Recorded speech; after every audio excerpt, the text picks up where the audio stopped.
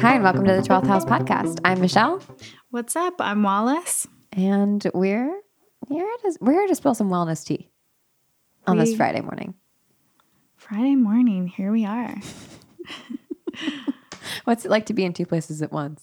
You know what? I'm digging it. I can already feel it's It must Friday. be the chlorophyll. It must be in the chlorophyll. We're currently sipping on chlorophyll, but unfortunately the rest of the wellness world may not be so lucky. No, because it is sold out everywhere. As I was informed on my trip to Erewhon earlier this week or on the weekend, I don't know what day it is. Time's a flat circle. Exactly, who cares? When I asked for chlorophyll drops, and the lovely woman in the vitamin section was like, well, you and everybody else on TikTok.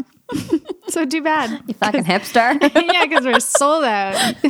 Oh, you think you're so special? Think you're healthy and unique? She basically let me down very gently. She was very kind that the global supply chain of chlorophyll has been rocked because of a certain Kourtney Kardashian and a certain trending hashtag on TikTok. Kourtney and her goddamn poosh. Yes, poosh. Did not know that was a thing, actually. Yeah, it's her Goop-like website where she talks about wellness because she's kind of a babe for being, I don't know, having like 5 kids and being in her 40s. Yeah.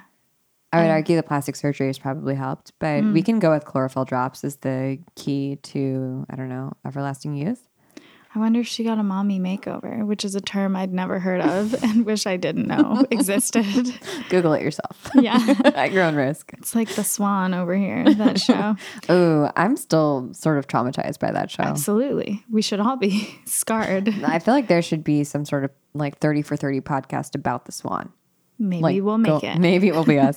But okay, so chlorophyll water is going viral, sold out everywhere. There's like 188 million uses of the hashtag chlorophyll water on TikTok. And is it worth it? Let me work it.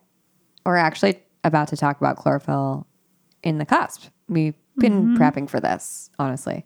We saw it coming. And specifically Sakara's chlorophyll water. Yeah, we actually got a bunch of people who requested that we review Sakara's chlorophyll water. And spoiler, you don't need to pay $39 for 2 ounces of chlorophyll water and 2 ounces of trace minerals. Trust me, that is a scam with capital S. Straight up robbery. S is for Sakara and also scam. Yes. Sakara scam life. Yep. That's pretty much what's happening. Please don't sue us. It also starts with an S. I mean, damn, they're making bank on that upcharge. They are making bank in more ways than one. Sakara also just got $15 million of investment, which is super interesting because it means that they're doing well enough to get a lot of investment. And I just heard about Sakara on, actually, weirdly, in a commercial on Goop's latest podcast, which I thought was super weird because Goop, if you follow the cusp, you know that Goop just launched their cloud kitchen, Goop Kitchen, and they're doing meal delivery services in LA. And that's kind of a competitor of Sakara. So to hear Sakara getting promoted on Goop was like a bit funny to me. And I also never listened to the Goop podcast because I generally think it's boring. No offense, Goop. Sorry, that's my take. But Erica Chitty was the guest on the podcast, and Gwyneth announced that Erica Chitty, who's the CEO of Loom, will be taking over as her co-host on the Goop podcast. Wallace, what are your thoughts? Well, I'm wondering if there is any relationship between the Sakara kitchen and the Goop Ghost Kitchen. I wonder if they use the same suppliers or they use the same kitchen, if that's all related, if they're going to get acquired by Goop. Potentially. I think that Goop just swallowing Sakara up whole could definitely make sense. And potentially, if that is something that Sakara has been talking about with Goop, it could be a reason that investors would want to invest. If they know that there's some sort of acquisition play in the future. But I don't know. Well, Sakara just seems like more of the same in terms of same category of what they're already doing. But Erica Chitty joining the podcast is really interesting because that seems more like, oh, we're taking stock of the content that we have, the people that we have, and we're deciding to go in a different direction and include other voices, which is great. Yeah. But I mean, arguably like the biggest problem with Goop is not only Gwyneth Paltrow's just like complete and total avoidance of like what an out of touchness with like what it's like to be a person experiencing well-being. It's also like Goop has been so geared towards rich than white people, straight white people. Yeah. And so to bring another voice in, Erica Chitty's gay black woman, or queer black woman, I should say, is great. I mean, like that's good news. And it sounds like Gwyneth genuinely really loves her and they have had an ongoing relationship. But I also thought it was a bit strange, to be like totally honest, because Goop has 200 employees. Are you really telling me that there's nobody inside of Goop who already works there who could have been promoted to take over Elise Lowen's spot co-hosting the podcast? Just seems like an interesting sort of move to take someone who doesn't work for your company and ask them to take a giant stake in what you do, which is media, and get this whole platform for themselves. And so we did some digging. Do you want me to reveal the digging? Reveal. Okay, we did some digging.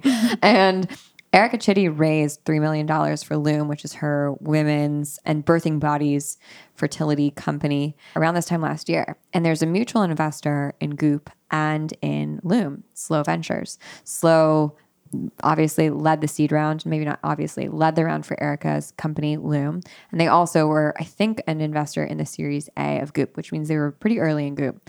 The fact that they're aligning these two brands is super interesting to me. I wonder why they're positioning together, other than the fact that they have mutual investors, which is always really useful. Potentially, this could be something that, I don't know, Erica asked for of Slow Ventures for like intros to Goop and intros to Gwyneth. But I'm curious to like kind of understand what Goop gets out of it. Well, yeah. I also feel like that can be a situation at my previous tech job, the amount of partnerships, events, and things that we did, because it was like, well, the investors are also investors in them. Yeah. So we got to do X, Y, Z. But it seems like there's also obviously a mutual like connection between the two of them. But I think what also Goop gets out of it is a lot of what Erica represents, like just on a purely PR basis. Yeah. Yeah. And I think, like, don't get us wrong. I think it's amazing that they're bringing Erica in. And we have to just look at everything as a transaction, because that's what business is. It's transactional relationships. That's what everything is. Everything is a transaction. Really, that doesn't mean that it has malintent. It just is like, well, what does this person get out of this? And what does the other party get out of it? And I also wonder, just because Goop has been focused so much on sexual health for the last year, they just launched their own line of sex toys. And that's a lot of what Loom talks about. It talks about sexual well-being and fertility and stuff like that. If there's something there, if there's some collaboration coming, if there's potentially an acquisition coming, like what might be down the pipe for both of them? Goop is going to make fertility products. Oh, I wouldn't be surprised if they already have, if they didn't already have a supplement. And they're going to launch with Erica. That makes sense. I don't know. That's just I could see it. I mean, Goop has the infrastructure, right? Yeah. They're set up for everything. They've covered beauty. They've covered sex. Like, the natural progression will be fertility. Yeah, and I'd argue what they're missing is the expertise and like the people actually taking them seriously. The social cred. Yeah, exactly. And that's what Erica has in spades as a doula, as an author of a book about the fourth trimester, and on an intersectional basis. Exactly. So interesting. Watch that space. Curious to see what happens. Also, like maybe I'll actually start listening to the Goop podcast now. Yeah. Who knows? No, I would love to hear. I haven't heard her ever interview anyone. I think I've seen her do a few talks. So I'm curious. When you said talks, I immediately thought TikToks, and I thought you were shorting TikTok to talk. And I was like, wow, yeah, talks. That's what the youth are saying. Yeah. I represent the youth. Just 1 year younger than me, ladies and gentlemen. I am the youth on this podcast. The talks. These days on the talks. Actually, speaking of TikToks, I think the next people that we're about to talk to tried to make a foray into TikTok, and it didn't go very well. Dude, I saw my friend Sneaky Way sent me a TikTok of Rama this weekend. Yeah. Guru Jagat had guns that shot money out of them, and she was emerging from an elevator much like Neo in The Matrix, but instead of bullets, it was money. And was it unbecoming? Maybe. Was it a little awkward? More awkward? Yeah. Yeah, I would say a little awkward. Was any of it good? The cringe factor was high, I would say. Not because I don't love when women make money. Like, I'm not against that. And just like, I don't know. I'm not really like a prosperity gospel type of person. I also feel like the like meme in general of money guns, throwing money, like that's just very, I don't know, 2000. I'm like, who are you, DJ Khaled? Like, what is this? What's happening here? We just don't do that anymore. Listen, stop trying to make it a thing. Yeah. Yeah, I drove past Rama this weekend because E and I were in Venice. It was interesting. First time in a year and a half. It's so much. And drove past Rama, saw some little cult members outside, and it made me really just go down the rabbit hole of what's going on Rama because, I don't know, have you followed the account Rama Wrong? I think you sent it to me the first time I saw it, and I looked at it a little bit, but I haven't been following it recently. I think maybe that was where I saw that she like didn't pay people essentially for labor. She like had a harem situation. Yeah, all hearsay, but they pretty much like shown evidence on this Instagram account, Rama Wrong, which popped up like around this time, I feel like, last year. And Rama is a Kundalini studio based in Venice. Guru Jagat is the charismatic founder at the center of it. And she calls herself Guru Jagat.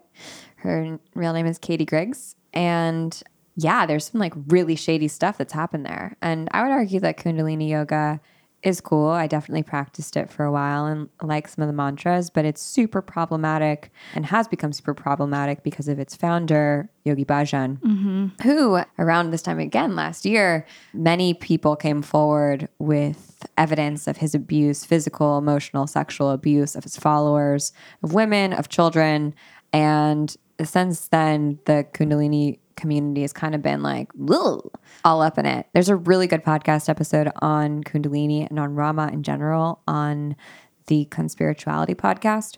So if you want to like double click on that, maybe do it. But some of the recent stuff that Rama Wrong has posted about Guru Jagat is pretty brutal. It's like direct screenshots of her verbally abusing or textually abusing her employees, which is really wild. I need to check that out. I was just while you were talking about Yogi Bhajan, I was thinking about, and I think they talk about this a lot on the Conspirituality podcast, potentially, the book that came out of one of his closest. Premka. Yeah. The White Golden Bird Cage. in a Golden Cage, My Life with Yogi Bhajan. Yeah. It's really interesting. I haven't read it, and like this kind of lines up with QAnon shit because Kelly Brogan, who is, so when this book came out, it like caused such a stir in the Kundalini community because a lot of people were like, Yogi Bhajan never did that. He's like a god. Yeah. And everyone else, well, not everyone else, a lot of people were like, whoa, shit. Yeah. He's a sex abuser. And like Kundalini's having a Me Too moment. And Kelly Brogan, who is now this QAnon conspiracy total like pastel Q wellness person, wrote this article about like how we victimize ourselves and how it was so problematic in so many ways. And it really like made all my red flags go off personally. And now to see the evolution of Kelly Brogan is fascinating. Well, I'm curious to see how this all affects Guru Jagat and Rama in general, because they have a pretty global following. I used to go to classes for sure. Yeah.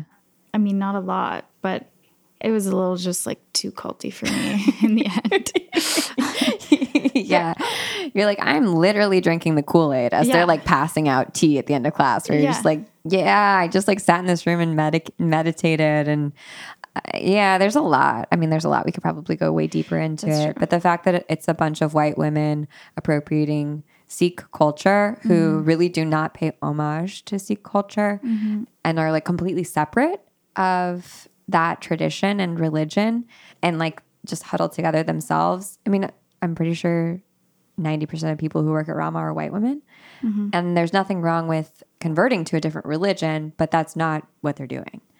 And that in and of itself seems like tricky territory. Like, should you be wearing I don't know if you should be wearing a turban. I don't know. And also, there's just a lot of questionable things happening with that whole crew. What's his name? With the really long white beard. Her other. Oh, yeah. Hari Jivan. Yeah, Hari Jivan. Like, Who went to prison for fraud. exactly. The toner bandit. Yeah, the toner bandit. Exactly. And then even when you dig into Yogi Bhajan's history and what he was doing before. He also was committing fraud and was also like a scam artist. Yeah. Yeah. It's all fraught. I don't know. You guys, wellness is a scam. Yeah. I don't know if you know this. This is the Scam Podcast, the LA Wellness Scam Podcast. Welcome. But you know what is not a scam? Our next news item.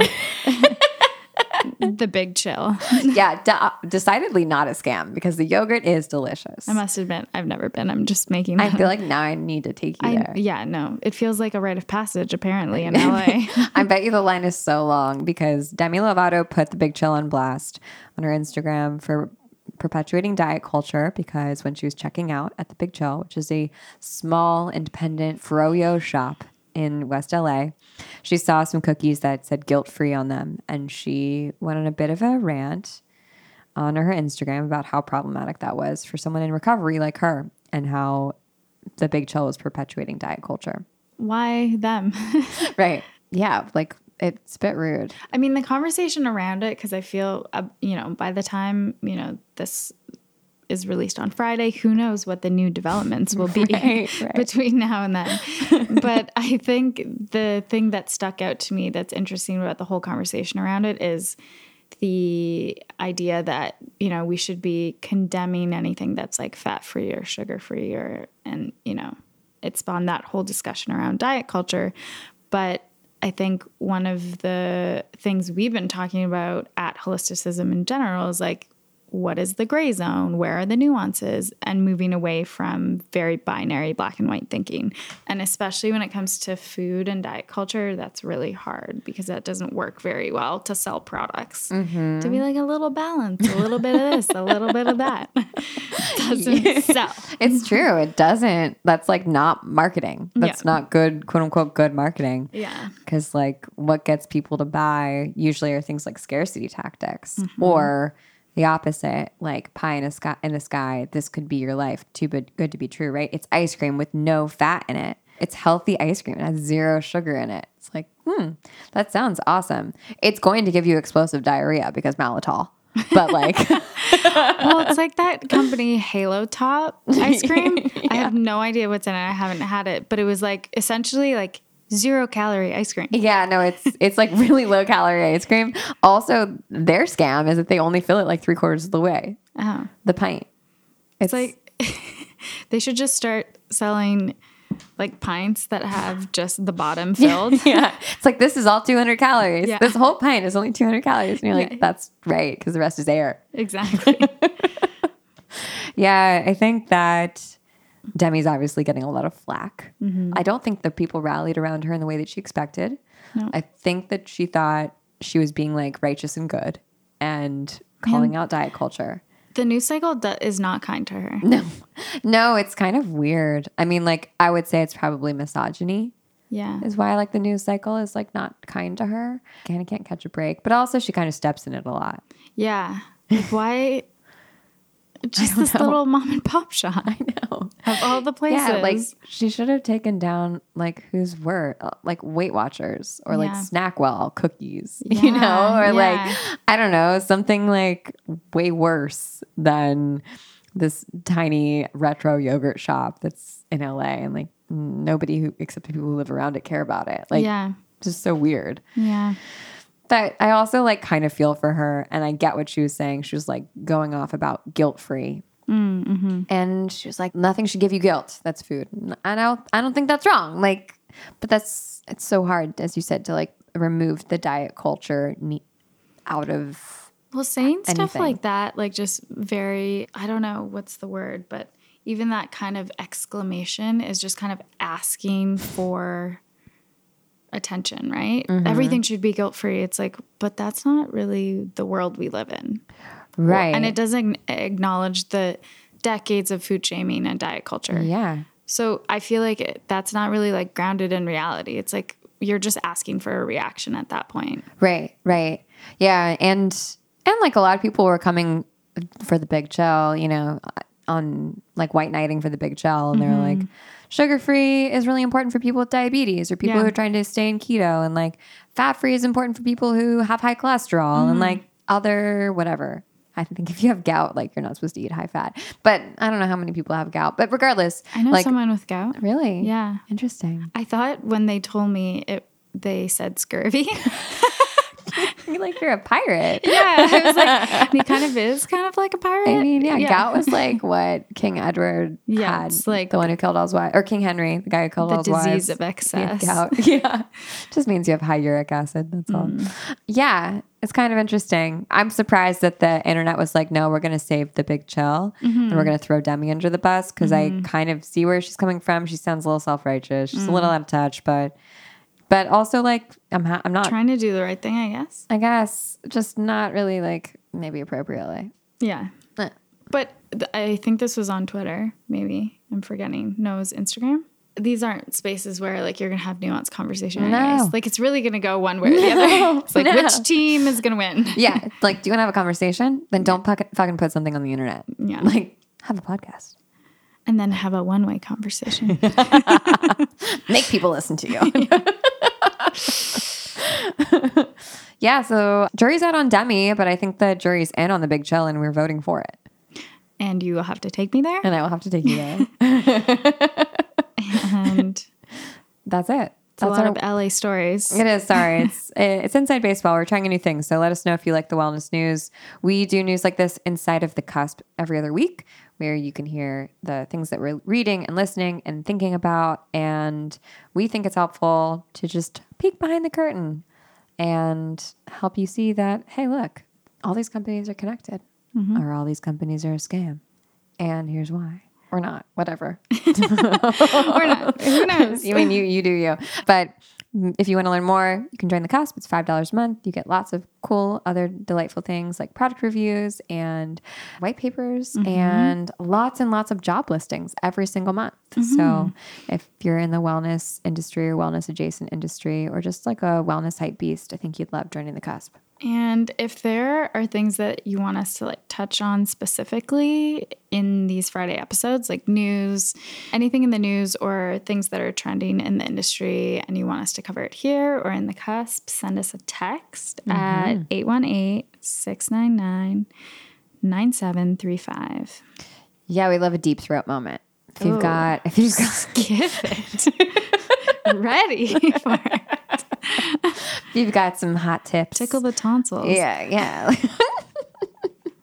Let us know. We won't blow up your spot. We love a tip, about a news story. Let's talk about increasing your failure tolerance.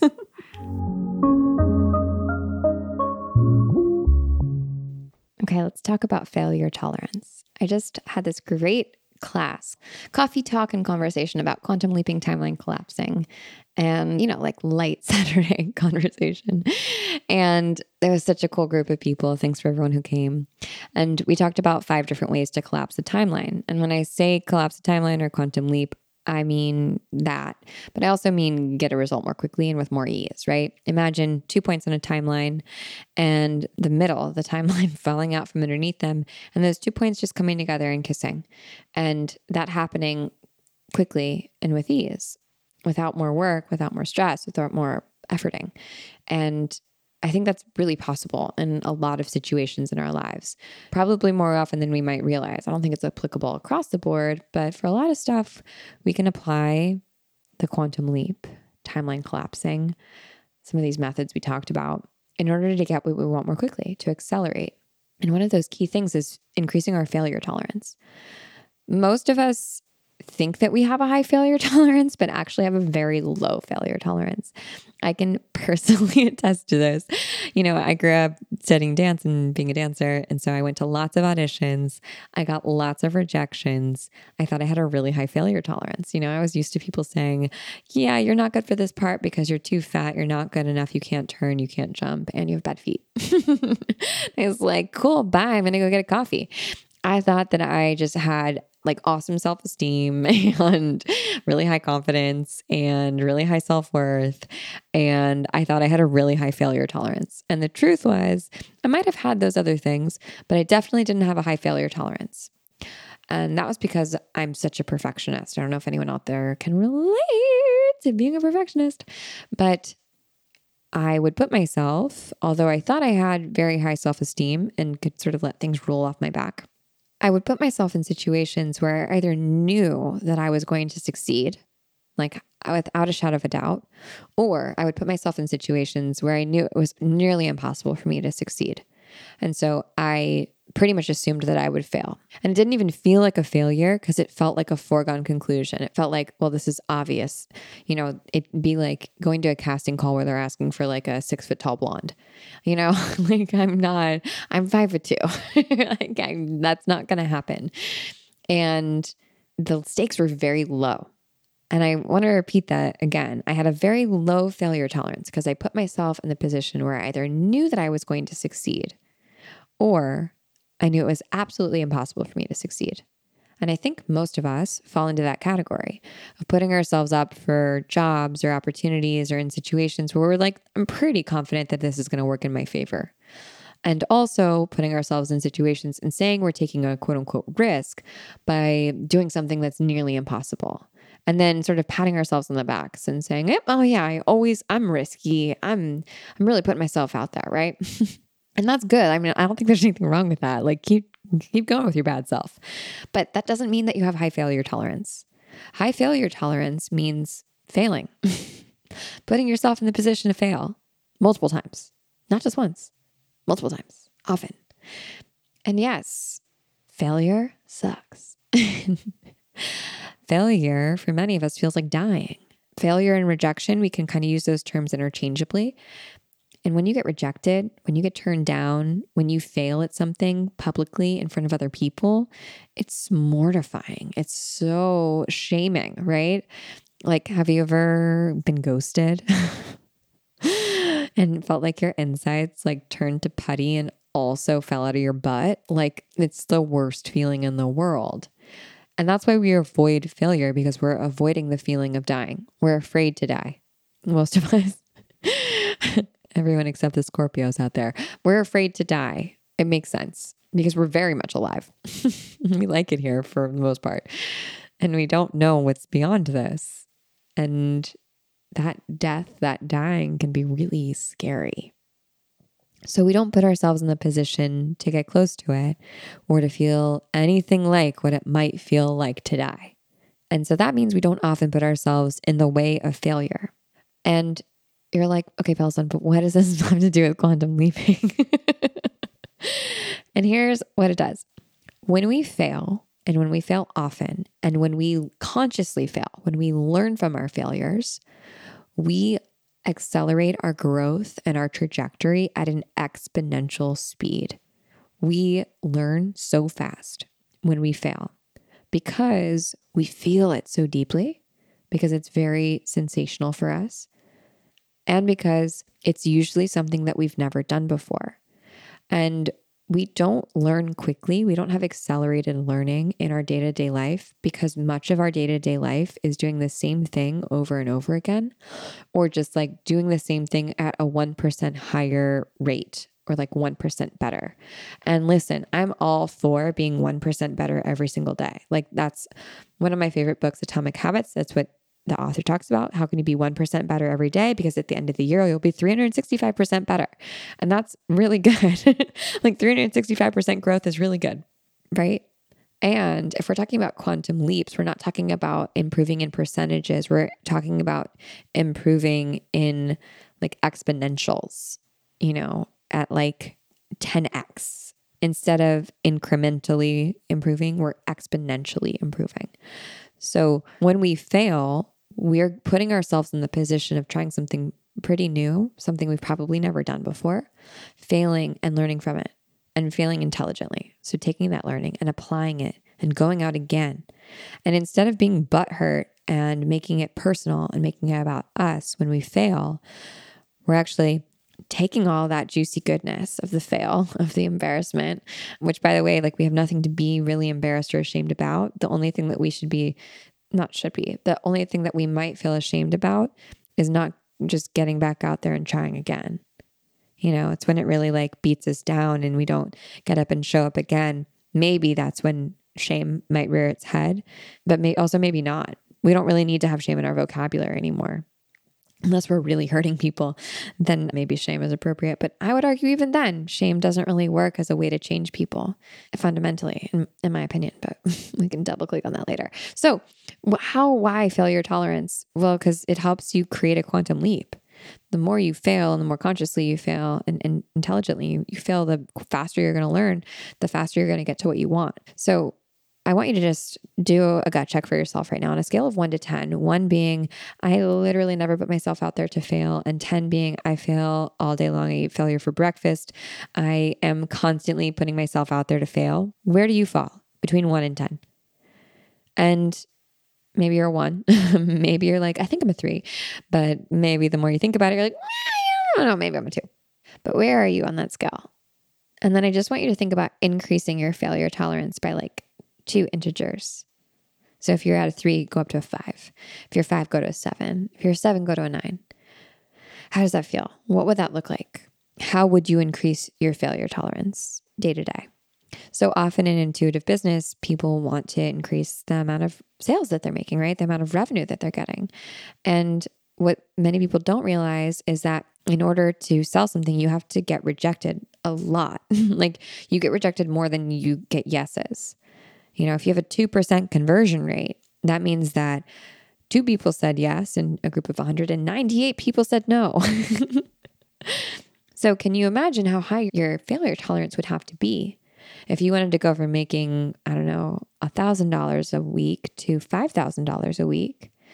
Part of what you need to do is increase your failure tolerance and get rejected more, because you're also going to get more yeses. In order to get more yeses, you have to get more no's, right? So in order to create a quantum leap, you've got to increase your failure tolerance. And it sounds simple because it is simple. And it might make you kind of want to throw up. It does make me want to throw up a little bit. And every time I'm reminded of increasing my failure tolerance, I'm like, yeah, damn it. Yeah, I have to do that. Because it's really easy to get comfortable and confident and do the things that you know you're good at, right? Especially when they work for you. And I'm not saying that we always need to be stretching and trying to do better, be better, grow more exponentially. But sometimes that's what we want. Sometimes that's what we need. We don't need it all the time. We don't have to constantly be on this quest for betterment. But if you're in a position where maybe you're feeling stuck, or maybe you're feeling quote unquote blocked, and you want to get unstuck, one of the best ways to get unstuck is to increase your failure tolerance and start failing. Put yourself out there and see what happens. And then remember, the most important thing about a failure tolerance is just taking what you learn and applying it intelligently. We're not failing and flailing just to fail and flail. We're failing with good reason to make that quantum leap. So I can't wait to hear how increasing your failure tolerance goes. Let me know by shooting me a text at the Holisticism line or jumping into the Holisticism Hub, which is our free community, and letting me know how it goes for you. I'd love to support you on your journey. And with that, I will see you all on the internet. Take care. Bye.